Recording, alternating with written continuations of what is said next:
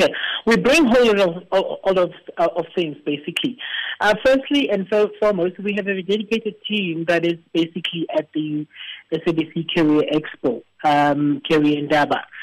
So what we bring there, we bring whole lot of information around rainwater, what rainwater can do when it comes to touching lives of the unemployment and touching lives of the youth of South Africa around a number of educational programs.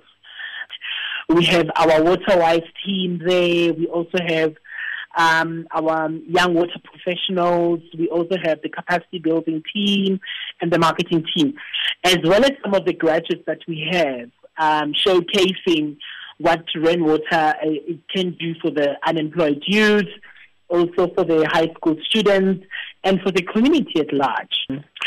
Well, we run a number of things. I think what is important to us is that not only we try to improve the skills and the competencies of rainwater staff.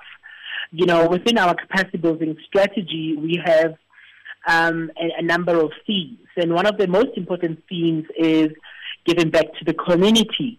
So now we make use of this particular theme, strategic theme, to basically get exposed to a number of career exhibitions, high school drives, and the likes.